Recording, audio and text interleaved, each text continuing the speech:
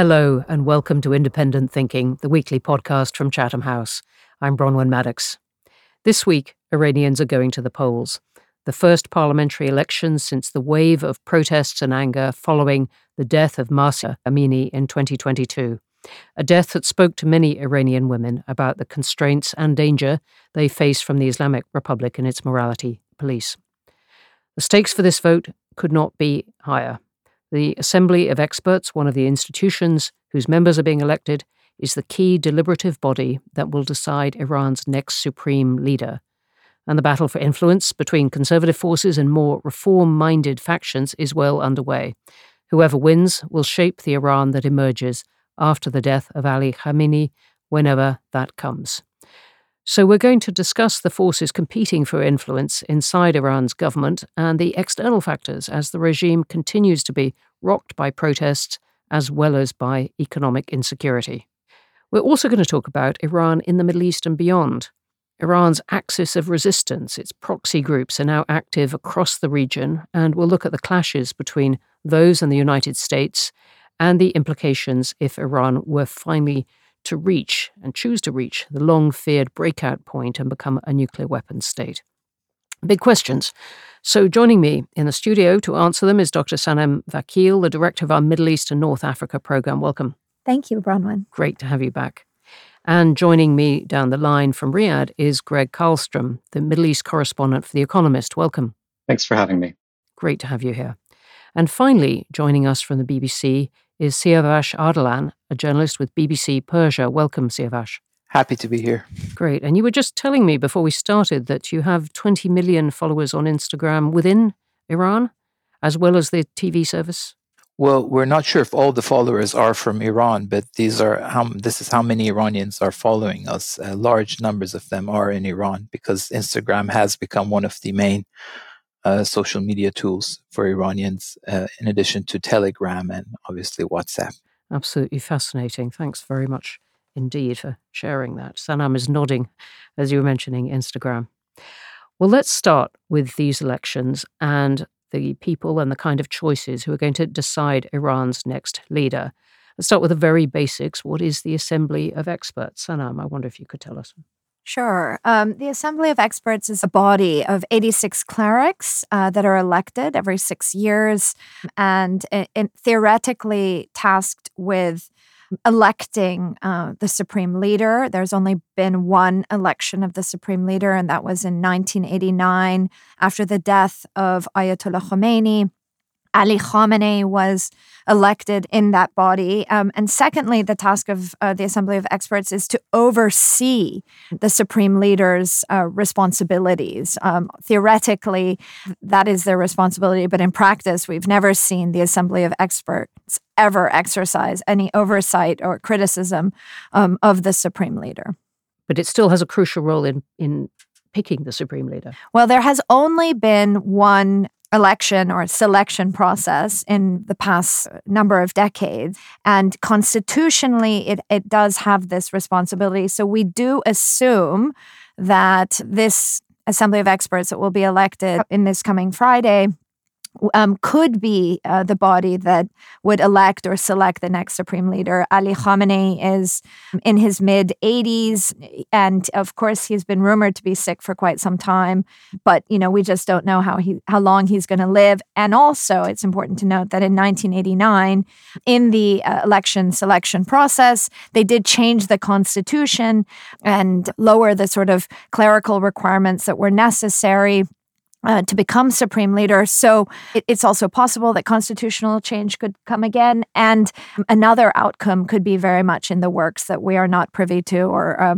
could be being discussed behind closed doors. Of which there are many. All right, lots we don't know. But I think we do know that he's 84. And as you said, much speculation about his health.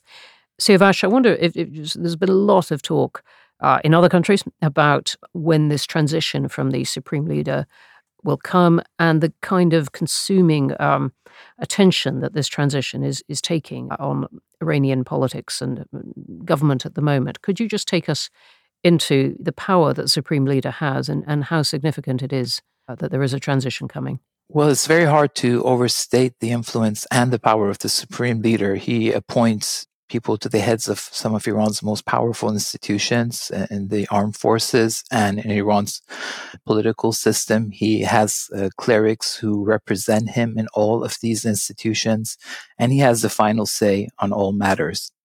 So his is quite strong. Although if you ask him, he might, say that, he would like to have more influence over, getting things done the way he wants to. But there is a lot of speculation as to who may replace him. That's really a topic and a half. All Iranians are talking about that. There's been a lot of rumors about who's being groomed to succeed him. But all these have been rumors. There's no set facts. And given the dynamics in Iranian politics with the armed forces, on one hand, Revolutionary Guards in particular, and the clerical establishment and the power play between these two, it's really difficult to say how it will all play out once Khamenei leaves the stage. And it's not just his death that might spark a, crisis or a, succession crisis. That also, we have to take other possibilities as well. The fact that he might slowly, deteriorate, he might lose his mental faculties. It hasn't happened yet. He's appeared pretty healthy in the media, though, his presentation to the public is very controlled, but we haven't seen any deterioration in his, mental sharpness and so on. So it's very difficult to say at this stage, and all depends also on where Iran stands at the time of his death regionally and domestically. Gregg, Iran's current parliament, which was elected in 2020, has been dominated by conservatives and ultra-conservatives, and many of the reformists and moderates were disqualified. Do you see a similar pattern this year? I think so, yes. So every election in Iran has a list of candidates vetted by what's called the Guardian Council. It's a body that has the authority to supervise elections, and part of that authority is choosing who actually gets to run. What they did during the last parliamentary and presidential elections was to essentially clear the field of any well-known moderate or reformist candidates, people who might have name recognition and might attract some degree of public support. They cleared the field to ensure conservative hardliners would do well in those elections. And they're doing something similar in the run-up to this election this week. The regime doesn't want to take any chances right now. It's a very fraught moment. You have this looming transition of power at some point, probably in the next few years. You have a moment when the public is very unhappy about economic conditions, about inflation running officially around 50%. The poverty rate has almost doubled in the past few years. The official poverty rate, people are very angry about economic conditions. We had mass protests 18 months ago after Mahsa Amini was killed while in police custody. You have unrest in the region right now, a very turbulent situation across the Middle East. So this is not a moment when the regime wants to take any chances of allowing pragmatic reformists, call them what you will, more moderate candidates to stand for election. So something of the same again. But Sanam, what happens to all that frustration that we're hearing about from ordinary Iranians and the feelings that gave rise to all those protests, including from people, including women who want reform? Well, that frustration is still very alive and very much there. What the state has done and continues to do is exercise its repressive capacity. It is extremely coercive. It surveils its people. It has, over the past few months, increased executions of people involved in the protests. So it will continue to use that coercive control to keep a lid on things. But you just never know what will be the next spark, what would lead to the next wave of protests. Iran has had a long history of protests historically, but particularly since the Islamic Republic came to being. And we've seen massive protests in 2009, in 2017, 2019. It's not an if, in my mind. It's a question of when will be the next round of protests. And people will continue to exert their frustration. And in these elections that are coming, the lack of participation, I think, is going to be a sign of protest. Activists from prison, Narges Mohammadi won the Nobel Peace Prize. Many others are calling on people to boycott. And I think that Iranians are disenchanted and frustrated and don't want to give this system any kind of legitimacy. So I anticipate that this will be the lowest turnout we will have ever seen in 45 years.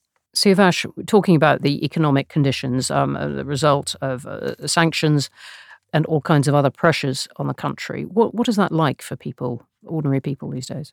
Well, it's very difficult. There is no hope for the future. You can see that in the migration figures. Almost everyone that we know is leaving the country. We had one remarkable statistics of 98% of the graduates of one of Iran's top universities leaving the country. So it's not so much the attractions that the West holds for them, but it's how much they have lost hope in their own future and in their living conditions. From one day to another, things could change. The value of the currency could drop. The prices could go up. The inflation is just really one of the biggest issues that Iranians have. As Gregg said, the poverty rate has doubled. So it's very difficult. And Iranians are there is really I've never seen this in the past 40 years, but not even during those years of the Iran-Iraq war in the 80s, but a very prevailing sense of despair. Iran is not a failed state, but sometimes it does feel that way to many Iranians. And just to be clear, it's fairly easy for Iranians to leave the country, isn't it? Provided they can find another country to accept them. But where are they going? They're mostly, Turkey is a transition point, but many of them choose the West, either Western Europe or the United States or Canada. That's the main destinations that they go to. And you will see a lot of Iranians from different backgrounds, different professions working in those countries. And we've seen some of it in British immigration applications and people turning up at the borders. So just to pull together this question of how significant these elections are, we've got all these pressures roiling away. Gregg, how would you sum up the importance of these elections to the future of Iran? Well, for the supreme leader right now, I think his overarching concern is not even so much the identity of his successor as trying to ensure the continuity of the regime, trying to ensure that this regime and the very conservative ideology that he has promoted as supreme leader remains intact after his death. That's what he's worried about right now. You have, as Sanam and Siavash have both alluded to, you have all of these pressures within the system from an angry public, a revolutionary guard that might want to see a different role for itself in post Khamenei politics in Iran. You have pressures from outside in the form of sanctions, this sort of shadow war between Iran and Israel, and this increasingly hot war between America and Iran over the past few months. You have big questions around the long-term viability of this regime, and there's a feeling that this looming succession is going to do a lot to decide. It's a make-or-break moment. It will decide whether or not and for how long this regime is able to endure. Sanam, do you agree with that? Yes, I definitely do. Really make or break that there is a chance for reform in these elections? Because we've been hearing this picture of despair and reform-minded candidates not being allowed in. Well, the elections not per se, but the trajectory of the Islamic Republic is contingent on the political establishment maintaining control and continuity. And that can happen only by having a cohesive elite that is united in spite of external pressure that continues and internal pressure. And it's important to note that the elite remain united in every protest. You don't have massive exodus or criticism coming from within the system itself. There is an impulse of self-preservation for the system, for the Islamic Republic, and for these people who are part of that system. Gregg was mentioning Iran in the Middle East and beyond, and the tensions with Israel and so on. And I wondered, Siavash, if you could then take us into the second bite at our topic, which is about Iran's role. First, the axis of resistance, as it's been called, Iran's backing of all these proxy groups like Hezbollah, indeed Hamas, the Houthis. How deliberate do you think that strategy is? Well, I think it's part of Iran's doctrine. Iran doesn't have a very powerful armed force. I mean, conventional forces. It doesn't have a very powerful air force. So as one pro-regime commentator aptly put it, this is Iran's deterrence, or this is Iran's instrument of projecting its power in the region. These proxy groups, they have evolved, they have transformed. They're not the same as they were maybe 10 years ago. But these are tools that Iran advances or perceived national interest in the region. And they're very significant in that they have so far proved to be a deterrence. And a deterrent to what? Well, to the calculus that the U.S. or Israel might have in trying to take Iran militarily, trying to stop its nuclear program. I mean, we've been the past 10, 15 years, there's always been talk of the possibility of a confrontation between Iran and Israel has always been looming. There's always threatening from both sides. The authorities are threatening each other, very bombastic language. Each time you think a war may be imminent, but it's not. So I'm sure that is part of that factors into it. But how would that work? Yes, for Israel, it's long said this is absolutely intolerable, the idea that Iran could actually have a nuclear weapon. Obviously, Iran's been making quite a lot of progress towards that. But how does supporting groups like Hezbollah, indeed Hamas, the Houthis, how does that deter Israel rather than, for example, enrage it further? Well, it's a double-edged sword for Iran, isn't it? I mean, Iran plays this game of brinksmanship, but just knowing how far it can push the U.S. or Israel, and then it, pulls back. But at the same time, well, you look at the discourse in the geopolitics, you see Iran has all these forces, the Hezbollah force amassed on Israel's northern border. It has these forces in Syria, in Iraq, in Yemen. You saw how after the October 7th attack, as if each side where, there was this division of tasks and labor between these different proxy groups in trying to confront Israel. And if a war breaks out, if Israel does decide to strike Iran, well, it's not as if it will get away with it easily. So it does serve as a deterrent to some extent. Out of interest, do you think the October 7th attacks were directed in any sense by Iran, something the regime denies? Well, depends on what you mean by direction. It's very difficult to say. I mean, at the end of the day, Iran does support these groups. They may have not exactly checked with Iran with dates and times or, all the operational details, but maybe Iranian authorities knew that such an attack would at some point take place. I don't know. It's very difficult to say. But obviously, there was a willingness on all parties not to put Iran on the center stage and trying to, create that momentum towards somehow confronting Iran after the October 7th attack. All parties decided to, for the time being, to leave Iran out of it and just to strike back at Hamas itself. Sanam, how far do you think Iran wants this instability to go? It's, I think, a key question. I think for what we have learned since October 7th, and I think for those of us that follow Iran, perhaps this was known, Iran's primary interest is Iran. Territorial integrity and security and stability of the Islamic Republic of Iran. And as Siavash mentioned, the axis of resistance is Iran's deterrence. It's its forward defense policy. And it is very happy and willing to use its network. I wouldn't describe the axis anymore as proxies. It's very much a network that's transnational, that's interconnected, that works together. Does it call it the axis of resistance? In theory, yes. The name was given in response to the axis of evil. Yes.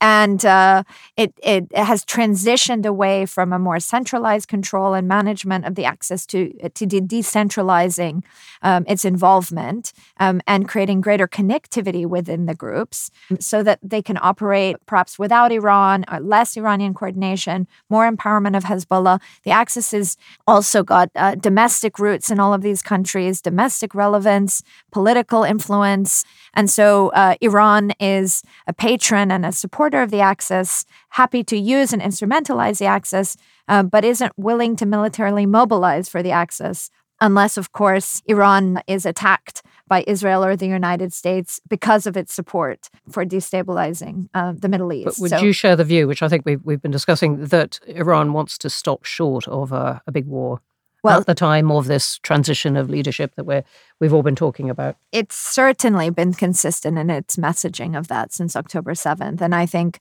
what we've seen is that Iran won't go beyond its own borders unless it sees its security and stability damaged. It wants the access to emerge from the war on Gaza fully intact. It wants to preserve Hamas's capacity, and it wants to play a longer game because I think the Islamic Republic anticipates that, when the war on Gaza finishes, there is going to be a broader conflict, perhaps a more animated period of tension between Israel and Iran. And so Iran needs to be ready for that. Gregg, you're sitting in Riyadh, and we were chatting just before this podcast started about how all roads seem to lead to Riyadh in many foreign policy discussions at the moment. Just tell us a bit about the state of that unexpected alliance between Iran and Saudi Arabia brokered by China. It's remarkable to think about 18 months ago when the protests were ongoing in Iran, if you picked up a Saudi-funded newspaper, turned on a Saudi-funded television station, there was wall-to-wall coverage of those protests. If 50 people came out to demonstrate in a small, remote provincial village that no one had ever heard of, that got 4 minutes of coverage on the evening news. There was real enthusiasm about the prospect of perhaps some kind of political change or unrest in Iran. And you fast forward 18 months later, and just a few days ago, the Saudi government sent officials to join a ceremony outside the Iranian embassy in Riyadh commemorating the anniversary of the Islamic Revolution in 1979. There's been a huge shift in how Saudi Arabia publicly discusses and perceives its relationship with Iran. And that, as you say, it dates back to this rapprochement almost a year ago today that they struck in Beijing that was building off diplomatic work they had done for years prior in Iraq and in Oman. And it was following in the footsteps of the United Arab Emirates, which did its own reconciliation with the Iranians several years ago. And all of that comes from a feeling of vulnerability in the Gulf over the past few years. They're worried about the prospect of conflict with Iran spilling across their borders, as we saw when Saudi's oil facilities were attacked with Iranian support in 2019, as we saw when a drone hit Abu Dhabi in 2021, killing 3 migrant workers. There's a fear in the region about the possibility of conflict with Iran, and there's a desire to seek détente. It's not a warm rapprochement at all, and many parts of it, including the economic ties that both Saudi and Iran talked up when they signed this deal a year ago, that hasn't really materialized. If you look at trade, if you look at investment from Saudi Arabia going into Iran, there's really not much of that. So it's a very realpolitik, cold détente where the Saudis have agreed to tone down their critical media coverage of Iran, and the Iranians have agreed to do the same with Saudi, and they're pretending that they're friends. They're not really friends, but there's a desire on both sides to avoid direct conflict between themselves. Sanam, you're nodding. Yes, I agree wholeheartedly with Gregg, and both sides through this reconciliation have understood that direct dialogue and engagement offers some off-ramps. For Iran, obviously, breaks itself out of containment. It shows that the Trump policy of containing Iran, even though maximum pressure sanctions are still very much there, have come to an end. Iran has restored ties with all of the Gulf states short of Bahrain. And Iran hopes to revive and build out economic and security agreements with Saudi Arabia. And for Saudi Arabia, the direct dialogue with Iran can be used to incentivize and manage Iran's role in the region that Saudi Arabia is very threatened by. Of course, it's not going to change the underlying threat perceptions and the deep distrust overnight, if ever. But it is an interesting foundation and a shift in the region. Let's just spend a few minutes right at the end on this question of whether the world is ready for a nuclear Iran and whether that's what Iran intends. Nuclear weapons, not nuclear power. Siavash, I wonder if you could take us up to date with where Iran is in this sometimes sprint, sometimes edging motion towards having enough enriched uranium to make a weapon.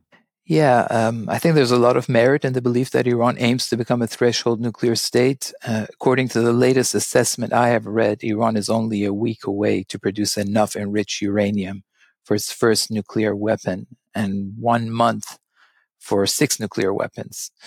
But of course, it's the issue of weaponization and delivery as well. Bottom line, it's said that it'll be about 6 months away. Iran is 6 months away from being able to mount its nuclear weapons on ballistic missiles if it so chooses. Now, that, it's one question, it takes 6 months and then the ball would be in the US and Israel's courts. If Iran does to do that, what course of action would they decide to take? So it really depends on when Iran decides to weaponize its nuclear material and then what the US and Israel subsequently wish to do. And you put it as when, not if. Do you think that is the working assumption? They want to take themselves right up to the threshold, as you said, within easy reach, at least.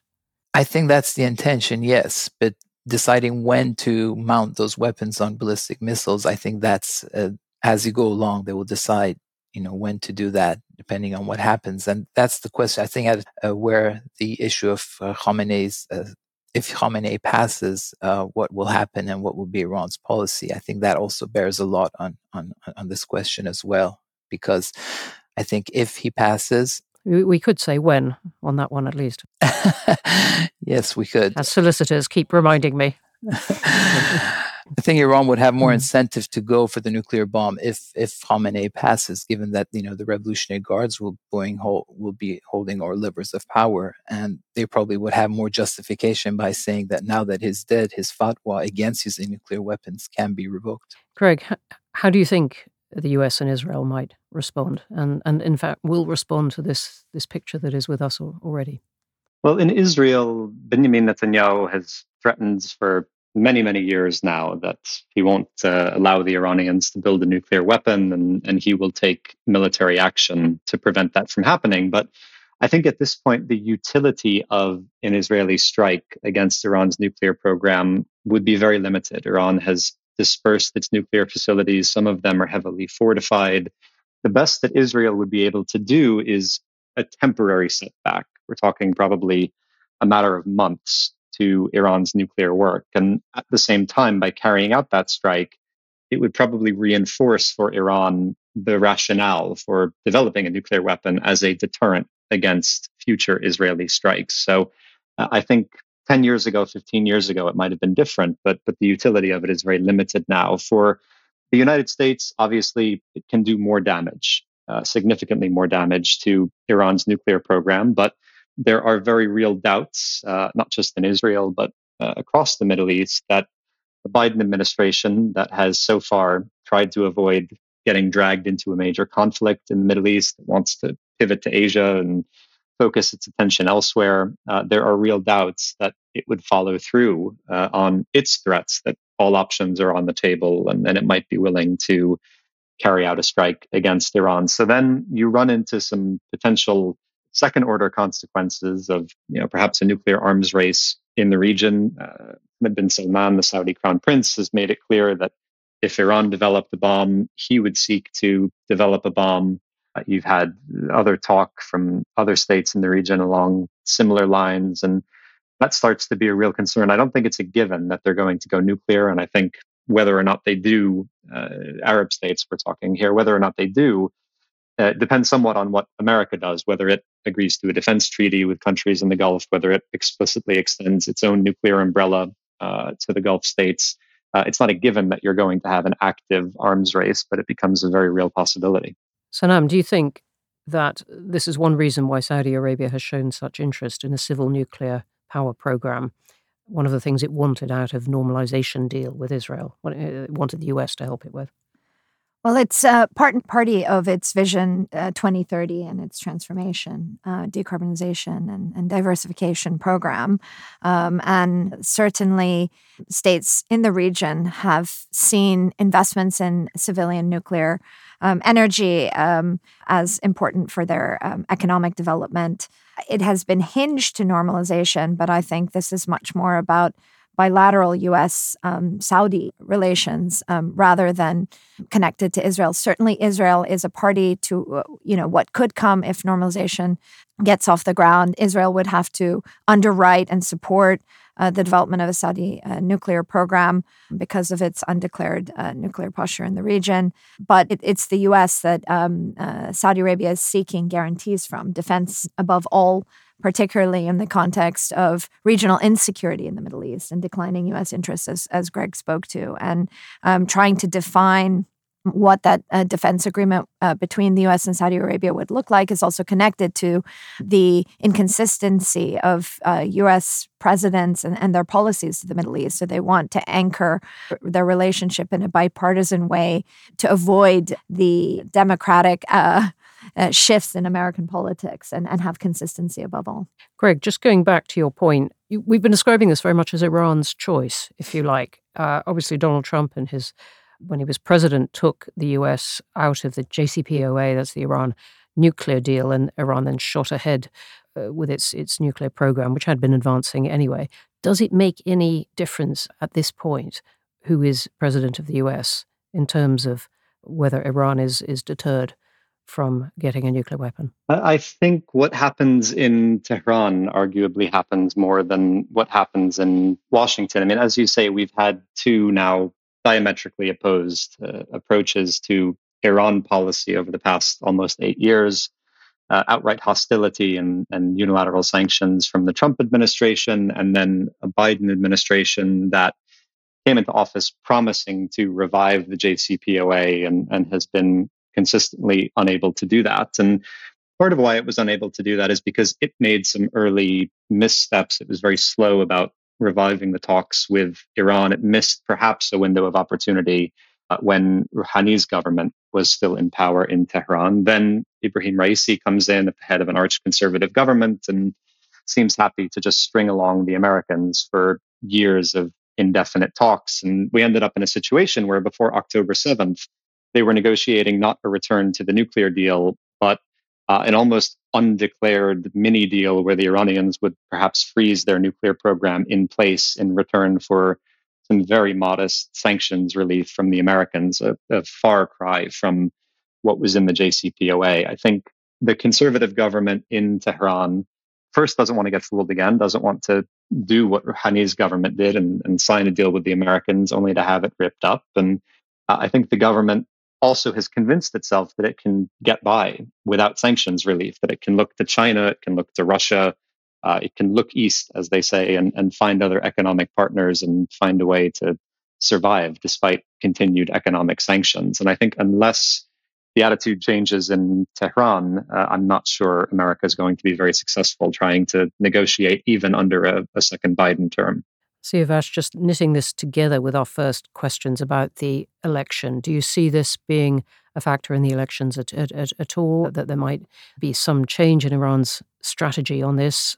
I don't think the election per se in itself marks any change in Iran's policy. It's largely become irrelevant to Iranian politics at this stage, other than the fact that you're just seeing the emergence of really a new class of ultra-conservative figures emerging in Iran and marginalizing even the center-right figures, let alone the reformists. And as far as the public is concerned, there's always been talk about whether to boycott the election or not, but the situation is such that the pendulum has swung completely the other way, and it seems that people are largely going for the boycott argument.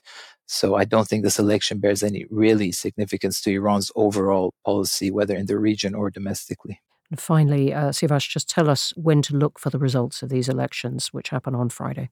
Usually for parliamentary elections, it takes about 48 hours for us to have a good picture of who has taken the most seats, which faction or which group.